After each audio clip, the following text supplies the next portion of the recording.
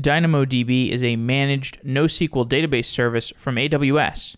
It's widely used as a transactional database to fulfill key value and wide column data models. In a previous show with Rick Houlihan, we explored how to build a data model and optimize the query patterns for a NoSQL database. Today's show is about DynamoDB specifically: partitioning, indexing, query semantics, normalization, table design, and other subjects.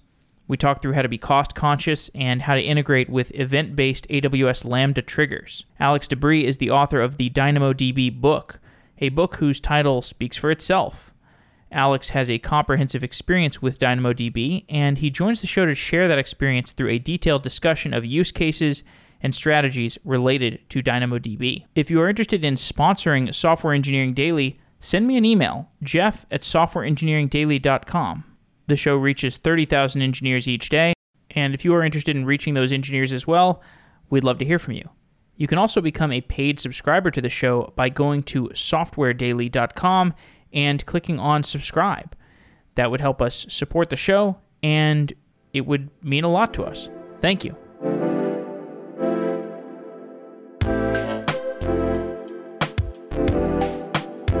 Alex DeBrie, welcome to the show. Thanks, Jeff. Thanks for having me. You have written a book on DynamoDB, and it's really comprehensive. How did you get started working on DynamoDB? Yeah, good question. So I would say my first experience with Dynamo was probably 4 years ago, and I just wanted to use it for a very simple internal application at the company I was using for a time. It was like Slack/command for internal company usage, and I just needed some quick data storage. So I used Dynamo there pretty incorrectly, but used it there. But then I moved on to Serverless Inc. That's the creators of the serverless framework, and DynamoDB is really big in the serverless world for a number of reasons. So I'd say that's where I really ramped up my Dynamo usage. But I used it pretty incorrectly for quite a while, and it wasn't until, it would have been Christmas 2.5 years ago. So I think like 2017, the end of 2017, I listened to Rick Houlihan's reInvent talk from that reInvent, and it just sort of blew my mind on how Dynamo should be used and compared to how I was using it. And that really sort of lit my fire. And then that Christmas break, I ended up watching that talk a bunch of times and then creating a resource called dynamodbguide.com, which is just a free resource out there. And basically was a walkthrough to some of the DynamoDB principles, how to use the API, how to think about modeling data, things like that. Rick Houlihan, of course, the famous NoSQL commentator, DynamoDB commentator and presenter. A quote from him, from your foreword: "There is one underlying principle when it comes to NoSQL. At the core of all NoSQL databases, there is a collection of disparate objects tied together by indexed common attributes and queried with conditional select statements to produce result sets. NoSQL does not join data across tables. It effectively achieves the same result by storing everything in one table and using indexes to group items." Explain how DynamoDB works as a database despite not having multiple tables. Yeah, I think it's very different for people, especially if you're coming from that relational world. But I think the two biggest things to know about DynamoDB and really most NoSQL is, number one, you're going to be limited on sort of how you can query it. So with DynamoDB, there's this notion of a primary key, which you have to include on every single item. And most of your data access is going to be done on that primary key. So if you're querying your data, you need to use that primary key. You can't just sort of select off any column or index any column like you could do in a relational database. So that's the first one. You're sort of limited in how you can access it, need to be intentional that way. And the second one that Rick sort of mentions, there's no joins. So you can't sort of combine this data like you do in a relational database where you normalize your data and then at query time, you pull it all back together and assemble it as you need it. So because of that, you need to model your data differently. And what you do is you're basically intentionally designing your data for your access patterns. So you're thinking about your access patterns first, where instead with a relational database, you sort of put all your data into its tables, you normalize as you should, and then you think, hey, what are my access patterns to actually write the queries, join those together, maybe add some indexes. With Dynamo, you think access patterns first before you design your data at all. And you're basically laying it out in a way that matches how you need to access it. So if you need to, if you have a one-to-many relationship and you have a parent item and its related items, and you need to retrieve all those together like in a join operation, you're actually just going to pre-join those or write those into the same collection so that then you can query those very efficiently and get them so they're all together at read time rather than having to pull them together from different tables. DynamoDB, it's been around for a while. How has the database evolved over the years? It seems like it's really become a database platform more than just a database. Yeah, it's quite different from when it was first launched. And some of the features, by the time I got involved, they were already there. But I think even things like secondary indexes weren't there at the beginning. So secondary indexes are ways you can basically set these up on your table to give you additional primary keys as when you write that item to your base table. Amazon will handle sort of replicating it out into this secondary index that will allow these additional access patterns for you. So I think that made it a lot easier because you don't have to worry about sort of maintaining all these different copies of your data to handle different access patterns. So secondary indexes is a big one. But even in more recent years, you have things like transactions where you can operate on multiple items in a single request. And if one of those write operation fails, then the whole operation will be rolled back. So that gives you a lot of control, a lot more flexibility than you had before, where you had to do sagas or different things like that. So that helps a lot. Another pretty interesting thing is DynamoDB streams, where you can enable this on your DynamoDB table, and then you can, or basically anytime a write operation happens on your table, they're just going to drop a record into that stream. If you're familiar with things like Kafka or Kinesis from Amazon, just drop a record in there, and then you can consume that stream as you want and use it to, fan it out to different microservices in your application or to put it into an analytics system, things like that. So it gives you this sort of reactive stream-based architecture that you like. Those are the big ones. They've also really innovated on the billing model, which I think is pretty cool. I mean, I think the original billing model was pretty awesome, where you're paying for read and write units directly. So rather than saying, hey, I want this much CPU and this much RAM, and you're trying to guess how that turns into queries and what sort of performance you're going to get, they just say, hey, this is how many read capacity units you want to have and how many write capacity units, and that's how many read and write operations you get per second. So you don't have to do that translation. Once you've done your sort of capacity planning, you don't have to translate it into CPU and RAM. You just get the reads and writes that you need. But then in the last couple of years, they've also added an on-demand mode where you don't have to provision that up front. You can just do pay per request, just like you do with Lambda or API Gateway or SNS or any of these other sort of serverless services, where you can just say, hey, I'll pay for every request that comes in. I'm basically never going to get throttled, and you'll pay a little premium for that, but I think it's worth it to avoid that capacity planning and just basically never have to worry about getting throttled. Let's go a little bit higher level. For somebody who is just unsure of how DynamoDB is used, what applications it's a good use case for, I believe it's typically OLTP, transactional applications. What are the core concepts of DynamoDB? What do I need to know as to whether this is a good fit for my application?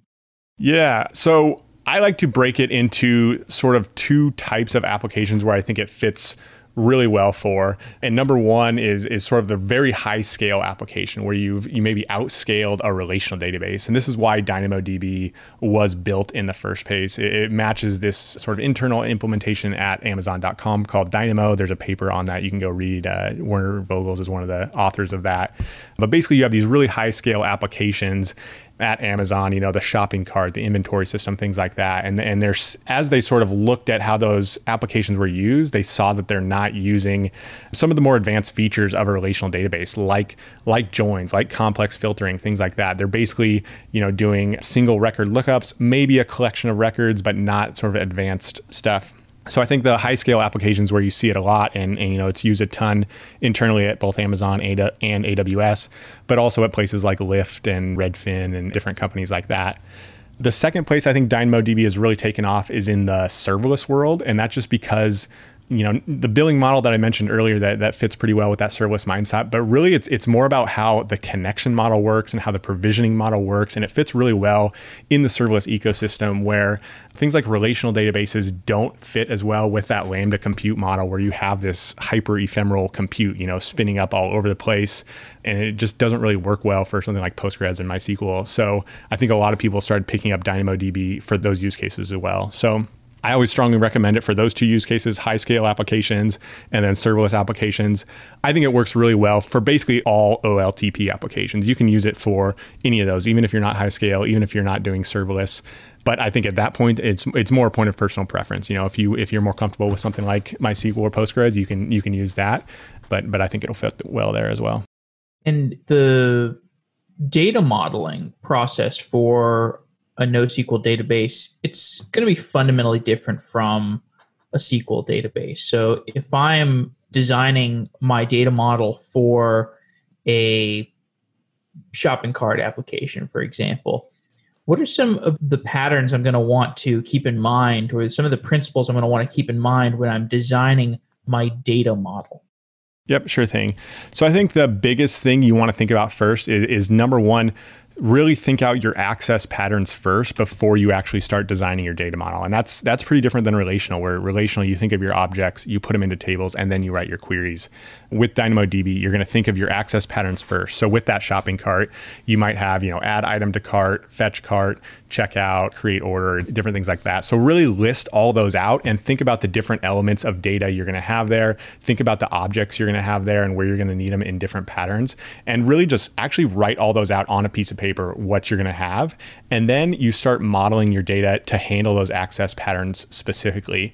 And basically what you're doing is you're shaping your data to handle this access pattern, to have very efficient writes, very efficient reads, so you can handle these access patterns quickly without doing joins. So I think that's a little bit funky, and that's a big change for people, but that's going to be the biggest thing that's going to give you an advantage is if you actually design for your access patterns rather than design in an abstract way and then trying to map your access patterns on top of it.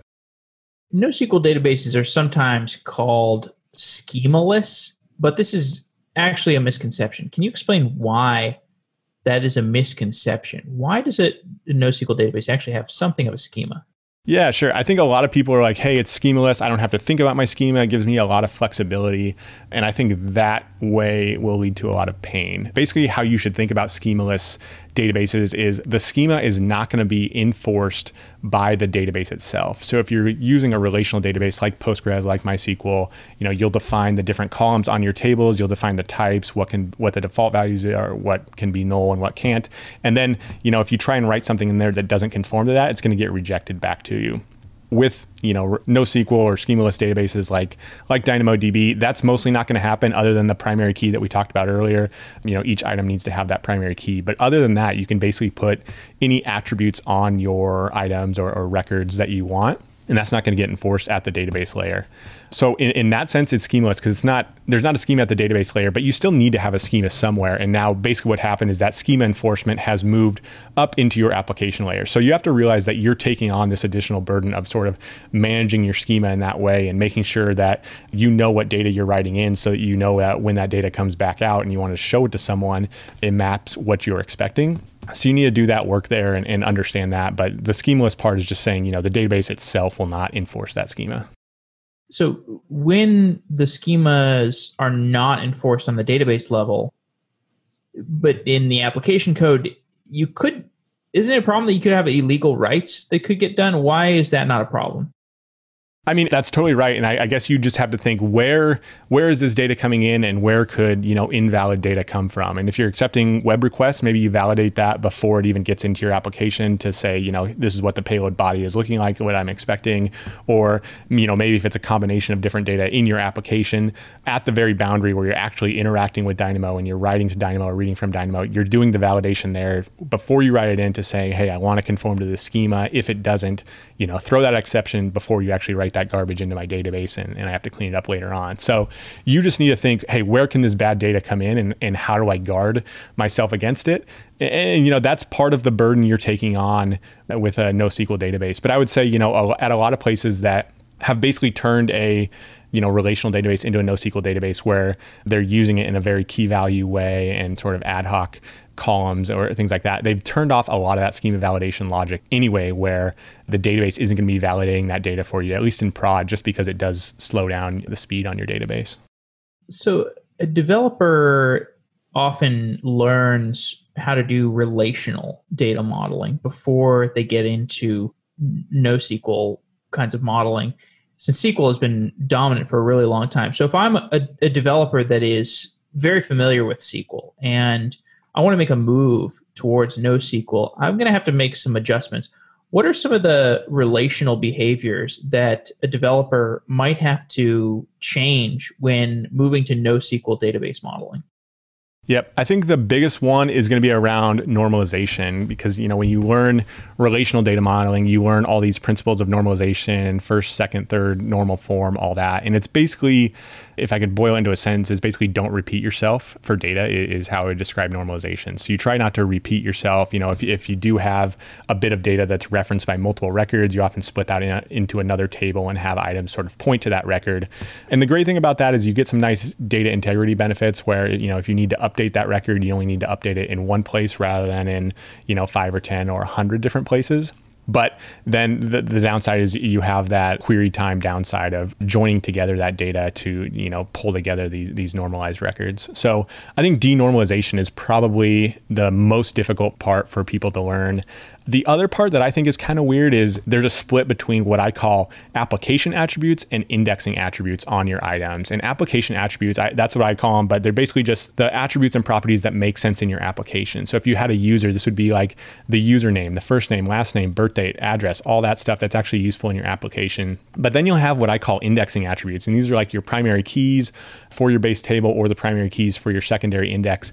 And they're going to look kind of funky. They're going to be, they'll probably contain elements of those application attributes in there, but they'll also contain weird like all caps prefixes and hashtags or just things like that help to sort of organize and structure your data, especially structure different types of entities in the same item collection near each other where you can retrieve them all in one query. So the items definitely look very weird, and I think that's a hard part. And then finally, the last hard part is, with a relational database, you can go look at a table and it looks like a spreadsheet, and it sort of makes sense. You can make sense of it like a table, whereas in a NoSQL database in DynamoDB, you're going to go look at it and you're going to have all these different item types and they don't have the same attributes. And it's just harder to sort of make sense of just looking at it as a table. And I think one thing you have to take on there is write some tooling around that to where if you have these particular access patterns that you want to debug, now you don't go to, your MySQL workbench or something like that. You'll probably have some scripts that say, hey, give me the user and all the user's items or something like that. Write some script where you can pass in a user ID and it's going to print out those objects for you rather than sort of looking at it in an admin tool or something like that. The data model in DynamoDB, it can be either key value or wide column data model.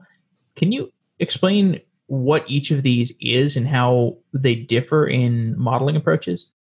Yep, sure. So a key value is going to be, if you're familiar with programming language, it's going to be like a dictionary or a map or a hash, anything like that, where you have a key and you can go get that in your data store and you get the value for it. So it's just like a one-to-one mapping between things. I would say, the key value is used for pretty simple applications where you're only retrieving a single item at a time.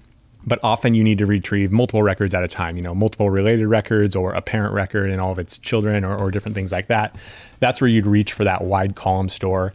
And it's sort of like a two-dimensional hash map, or what it really is it's like a hash where the value of each hash is a B tree. So now you're getting into a little more complex, computer science terminology there. But what I compare it to is imagine you had a bookshelf full of dictionaries, and maybe the dictionaries are all in different languages. And that first value in that wide column, you figure out which dictionary you want to go get to. So maybe you want to go pick up the English dictionary, and then the value or all the items within that particular item collection that have that same partition key, which is the first value in that wide column, those are going to be sorted in order just like a dictionary would be. So then you can say things like, hey, give me all the items between, dog and elephant or something like that. And you can get a nice range of values there. So it's sort of like that two-dimensional thing where you're saying, okay, first of all, find me the right book and then give me a range of values within that book.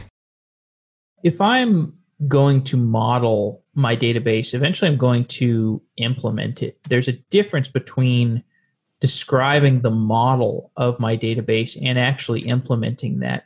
Tell me about how a developer goes from modeling their database to implementing it.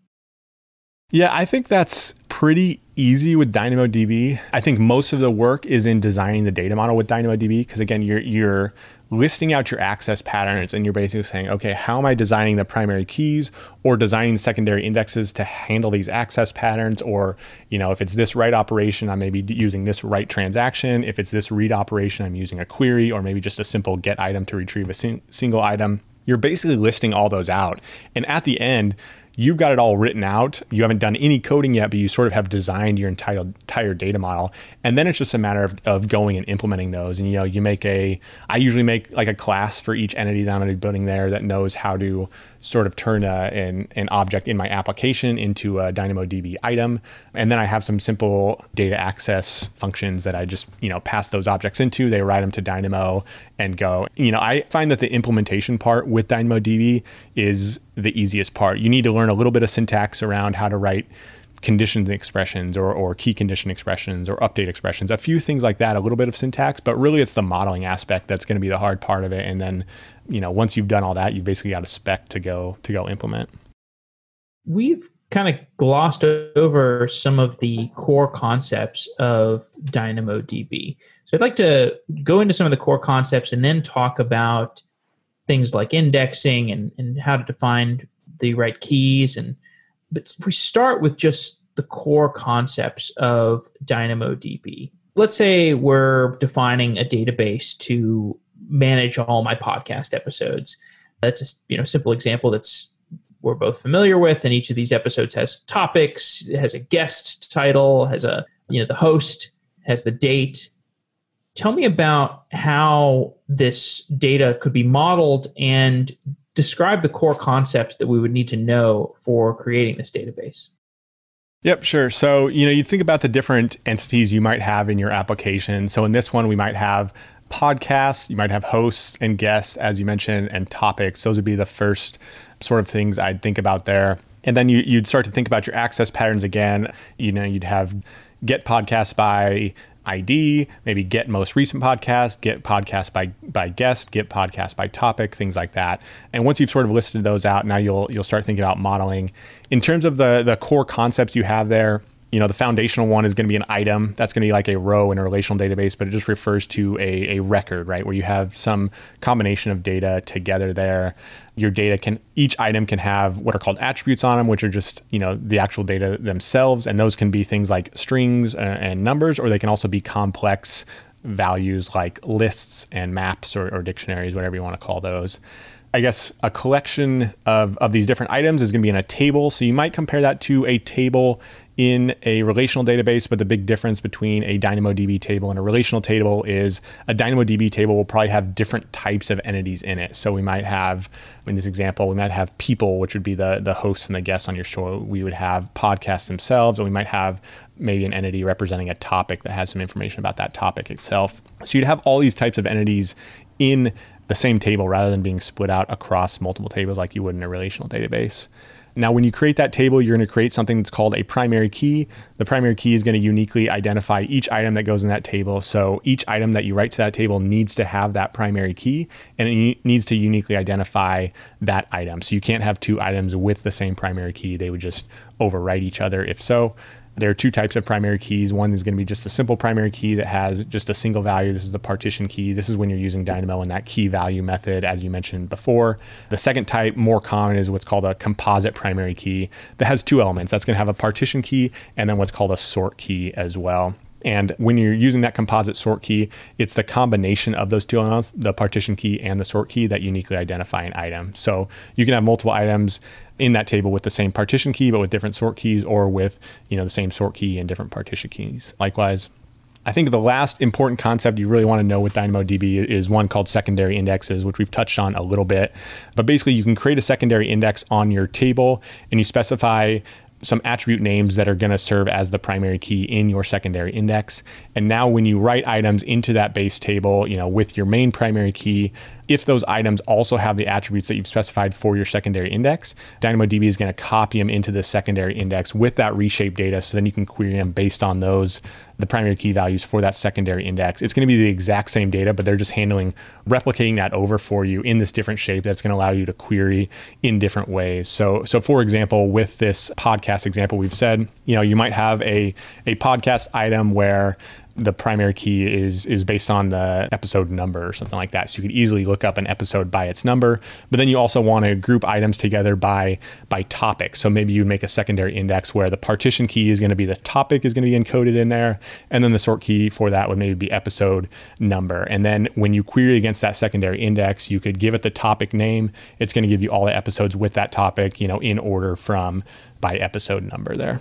In a more complex data model, how would I choose indexes to define? Give me some general principles for how to choose indexes to define in DynamoDB. Yeah, the big thing is, anytime you want to sort of group items together in a particular way, or maybe filter down in a particular way, or sort in a particular way, you'll probably use a secondary index. You can handle some of those main access patterns by, the primary key in your table, but then additional ones you can handle elsewhere. So just going back to this podcast example, maybe the primary key in our database allows us for that key value access of a particular episode by its episode number, but then we want to get the most recent episodes. So maybe we would group them together by month or week or something like that would allow us to sort of go to the most recent month and find the most recent episodes in order there. Also, you could group by topic, as we were mentioning. So that would be another secondary index you would have where you would be using the topic somewhere in that partition key to group items together and then ordering them by episode name.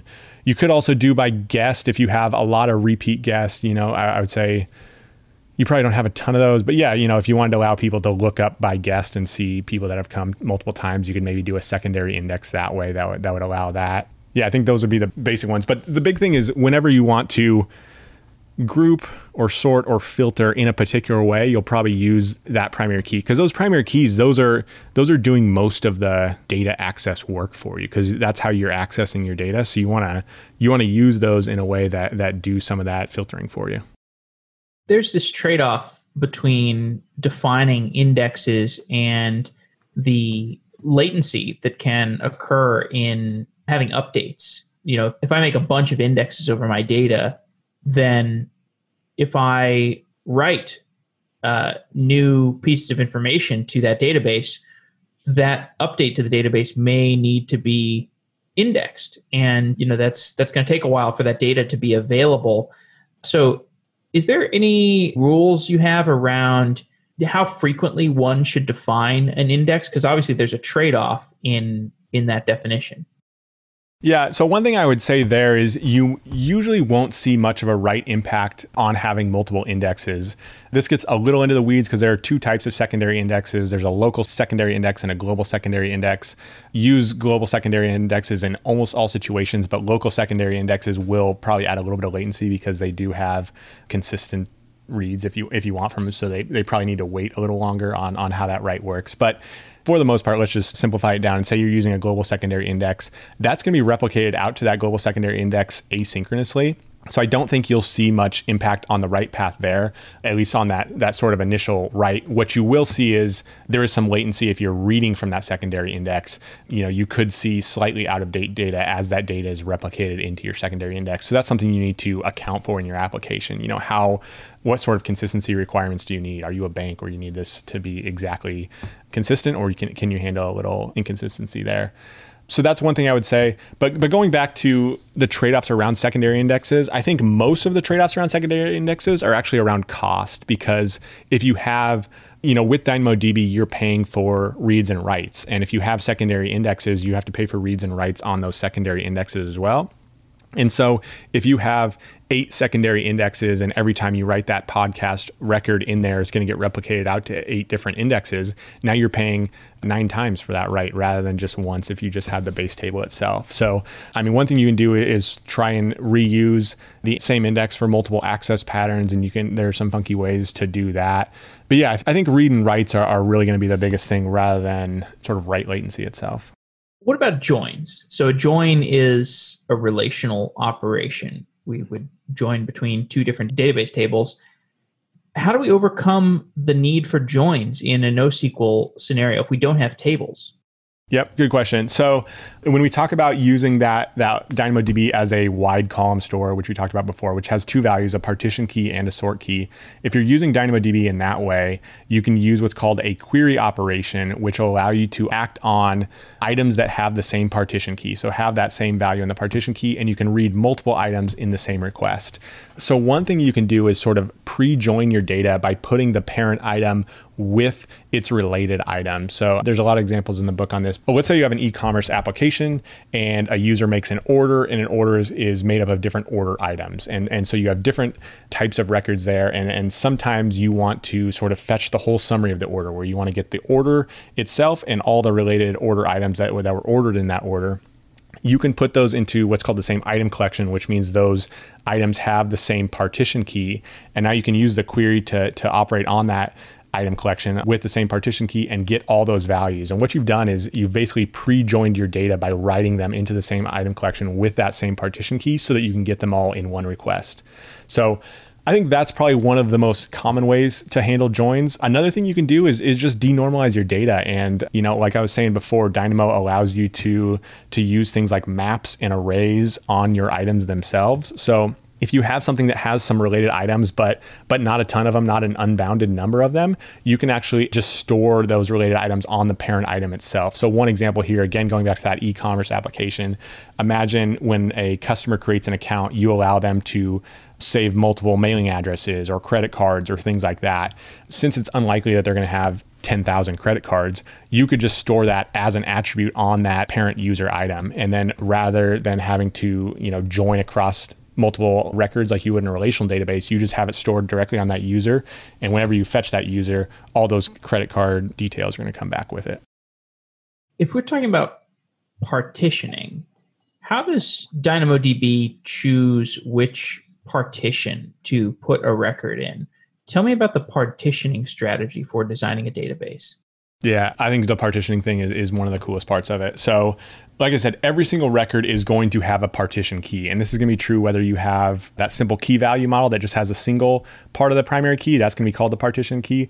Or if you have that wide column model that has two elements, the partition key and the sort key, it's still going to have that partition key on there. So every item you put in DynamoDB is going to have that partition key. So when you're writing an item to DynamoDB, the first thing, the sort of front end of DynamoDB, which is called the request router, what it's going to do is it's going to take that partition key, it's going to hash it, and then it's going to figure out where the value for that hash function, which partition it lies on. So basically your DynamoDB table is going to be split across all these different partitions, which are basically, different storage instances across all different nodes in the AWS infrastructure. Those partitions are maybe going to be 10 gigs max, but they're going to be split all over the place. And then they're going to spread your data based on that partition key. So once they hash that value, then they just have a map that says, okay, here are the 10 partitions that are storing the data for this table. And here's where partition 1 starts and where it ends. And here's where partition 2 starts and ends. And then based on what that hashed partition value is, they can look on which node it goes to and then actually go make the request to that node. And the really elegant thing about that is just how well it scales up. Because, if I have a table with 5 gigs of data, it's probably just going to be on one partition. But if I have a table that has, 10 terabytes of data and it's on however many partitions that would be, it's still going to be a pretty fast lookup. It's going to be an O1 lookup because they're going to hash that. They're going to look it up in a map that has those config values, and then they're going to go down to that node. So if you have that 10 terabyte table, based on that O1 lookup, now they've already narrowed it down to 10 gigs of data that they can go search within. And your search space is much smaller. And that's what basically gives them essentially infinite scaling. And what I think is the best feature of DynamoDB is that you're going to get the exact same performance when you have 5 gigs of data as when you have 10 terabytes of data. And you just don't have to think about refactoring your application to add indexes or change these joins or different things like that as your application slows down, like you might in a relational database. Let's talk about query optimization. So when I'm writing queries against my DynamoDB table, tell me about how to optimize those queries. It's interesting because I would say every database has a philosophy, and I think DynamoDB's guiding philosophy is they will not let you do something that won't scale. And this goes back to what I was just talking about with this partitioning thing, and it's going to work the same at 5 gigs as it does as 10 terabytes. But basically the way the operations are set up in DynamoDB, there's not much you have to optimize. You basically have individual item lookups. So you can do get items, you can do insert item, update item, delete item. Those are all very simple key value ones. That's going to be basically an O1 operation. And then you have this query operation that you can do. When you do a query, you have to operate within a single partition. So you have to specify the partition key that you want to operate within. So again, you're doing that O1 lookup up front to narrow it down to a specific partition. And then you can do basically a range search within the values for that partition. And because the values for that partition are sorted, they're going to be implemented as a B tree behind the scenes. You basically say what the start value and what the end value is that you want to go read. And again, it's just like going to a dictionary and finding a particular range of values. But because of that, because you basically have these two pretty well bounded operations, you have that O1 lookup, and then you have whatever the B tree range search is, like a log n or something like that. I can't remember.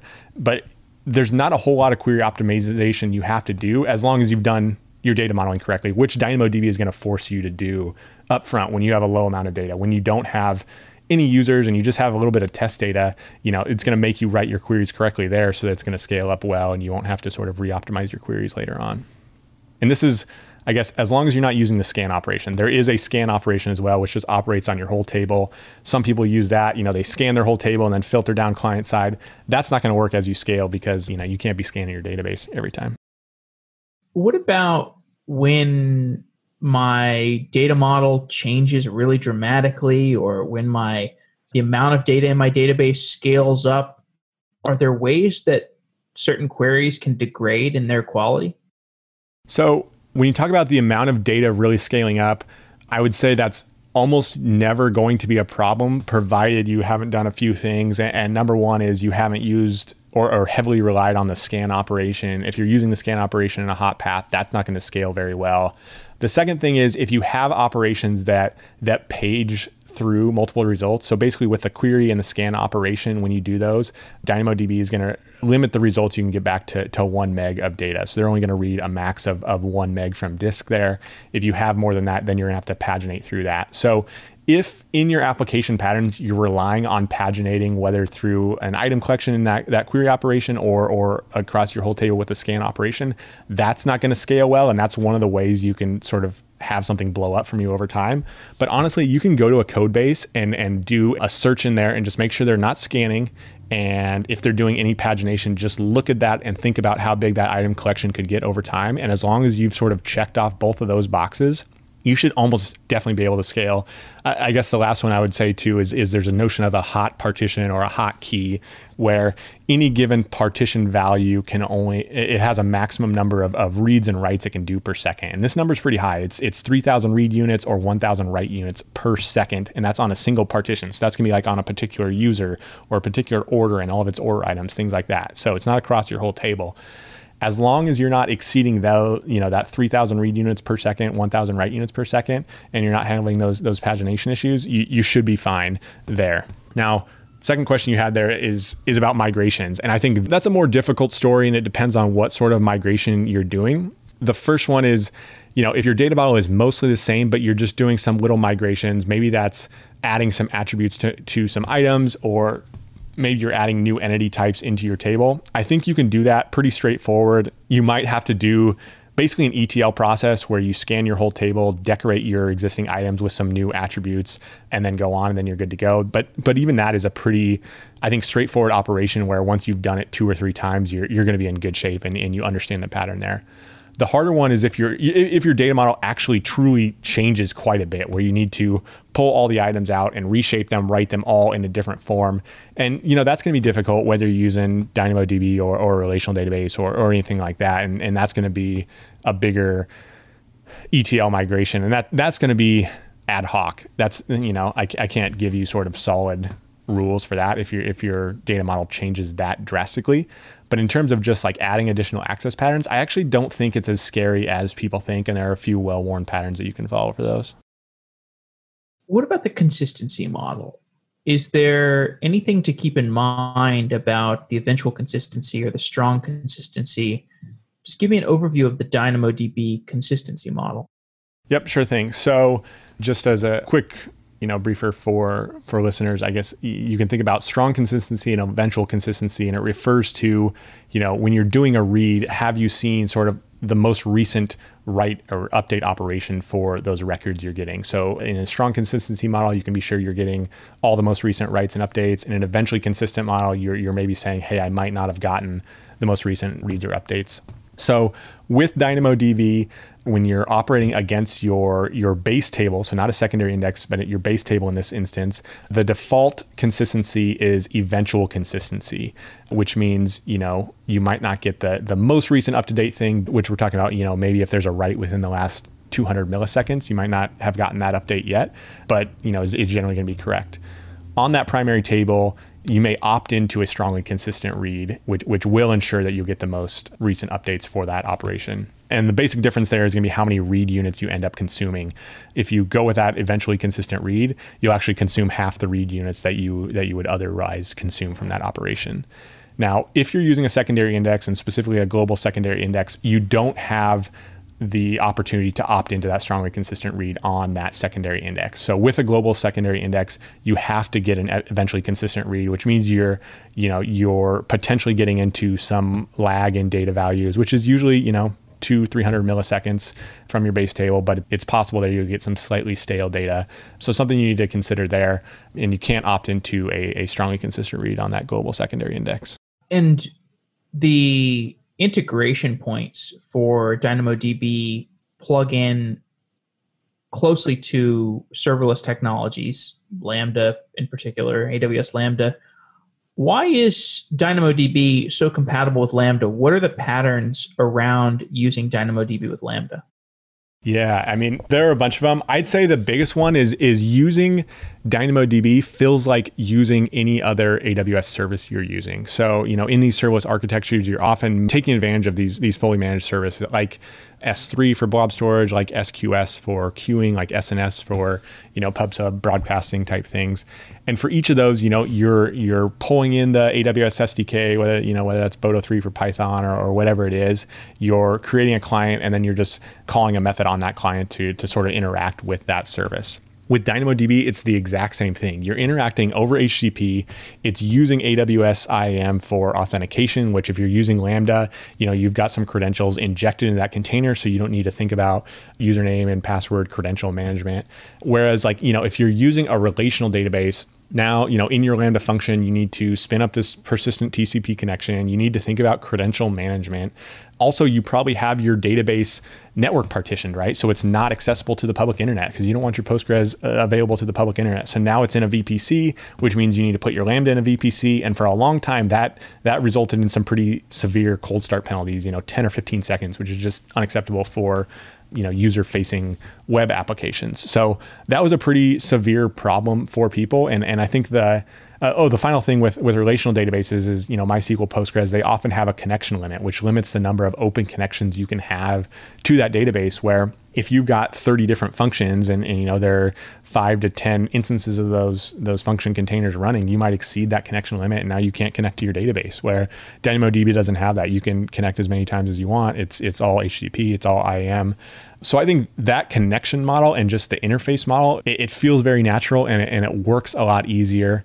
A couple other things I would say, DynamoDB works really well with infrastructure as code, where I think relational databases don't quite as well. Usually you can provision the database itself via infrastructure as code, but then you sort of have this post-provisioning step you need to do to prepare it by creating your tables and adding indexes and things like that. And where does that fit in Terraform or CloudFormation? You don't really have that with Dynamo. You can create everything you need in CloudFormation and Terraform with DynamoDB.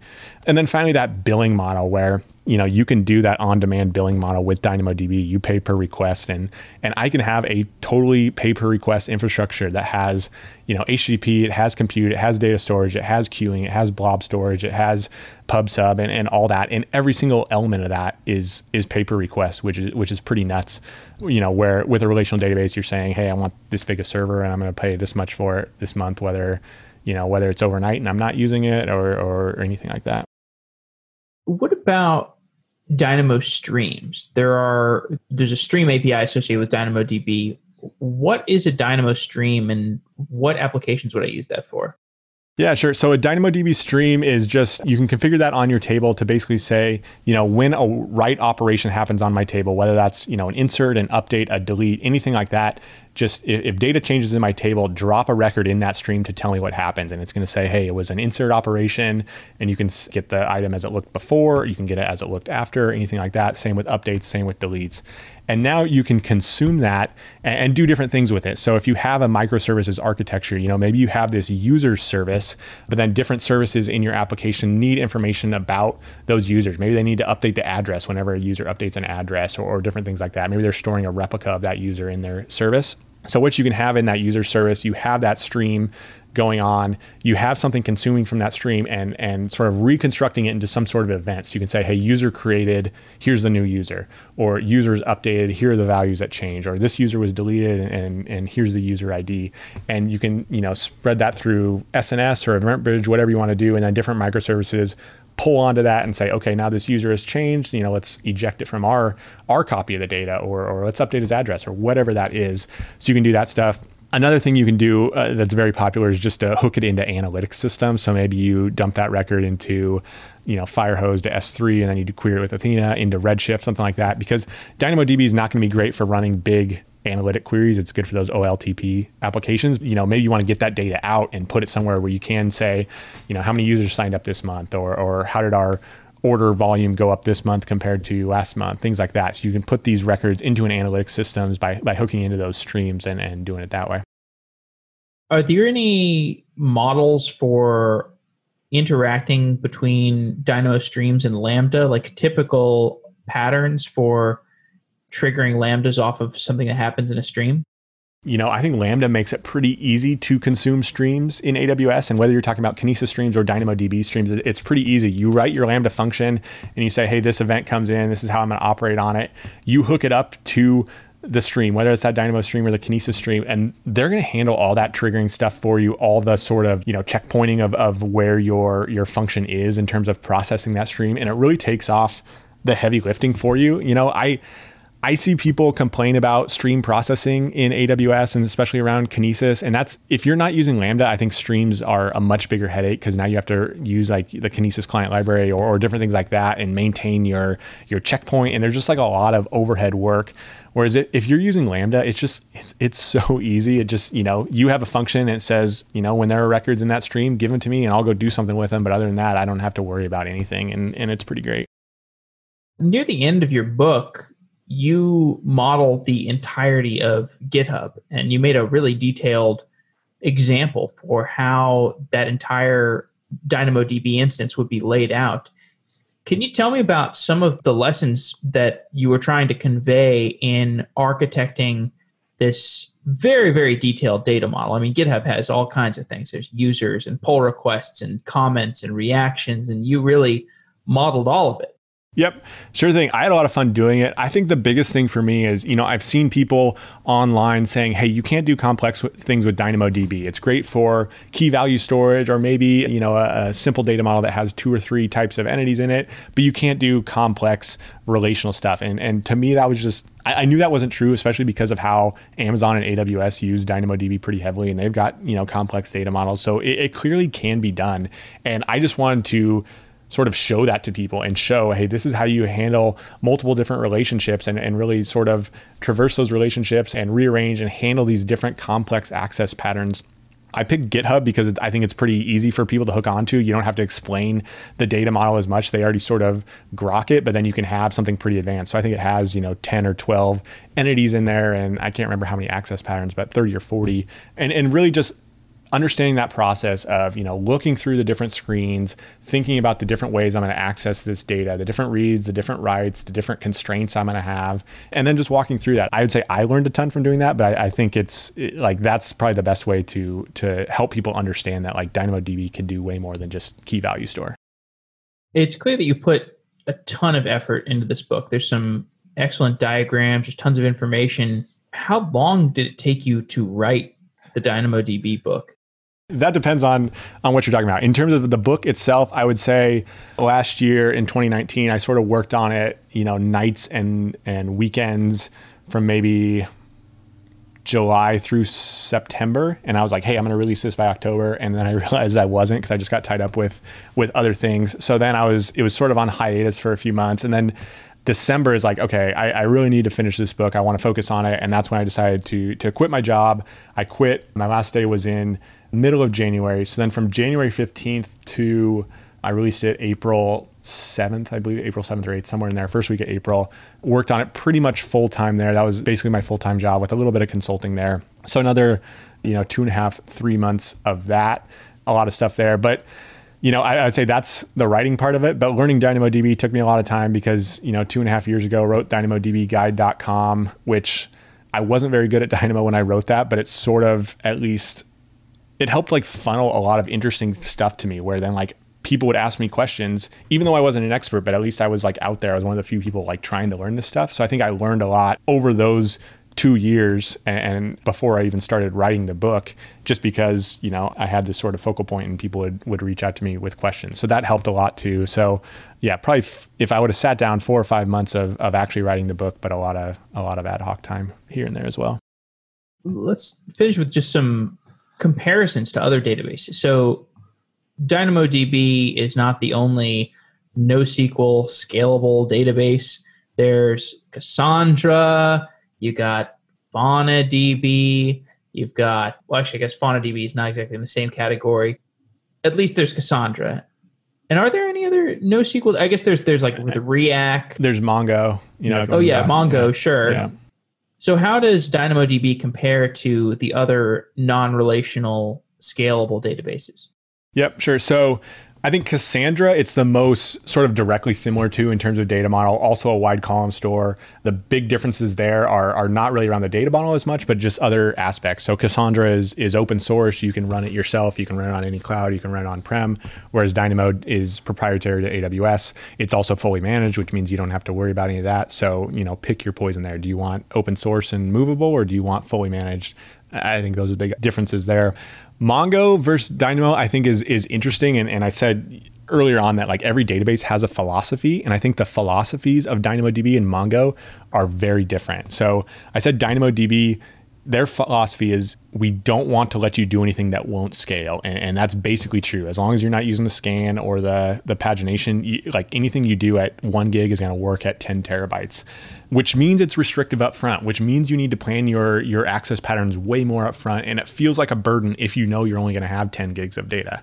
So that's frustrating. But then, Mongo, I think their philosophy is totally different, where they're focused on ease of use and maybe developer happiness. So they allow you to, put these documents in there. They allow very flexible indexing where you can index on all sorts of different things. You can index on nested fields. You can index if you have arrays on documents, you can index those. You can just do sort of all sorts of flexible things and optimizing for that. They have this aggregation framework where you can do aggregations on this NoSQL, which is something you probably shouldn't do at scale. But, if you have small databases, you can do that and it works well.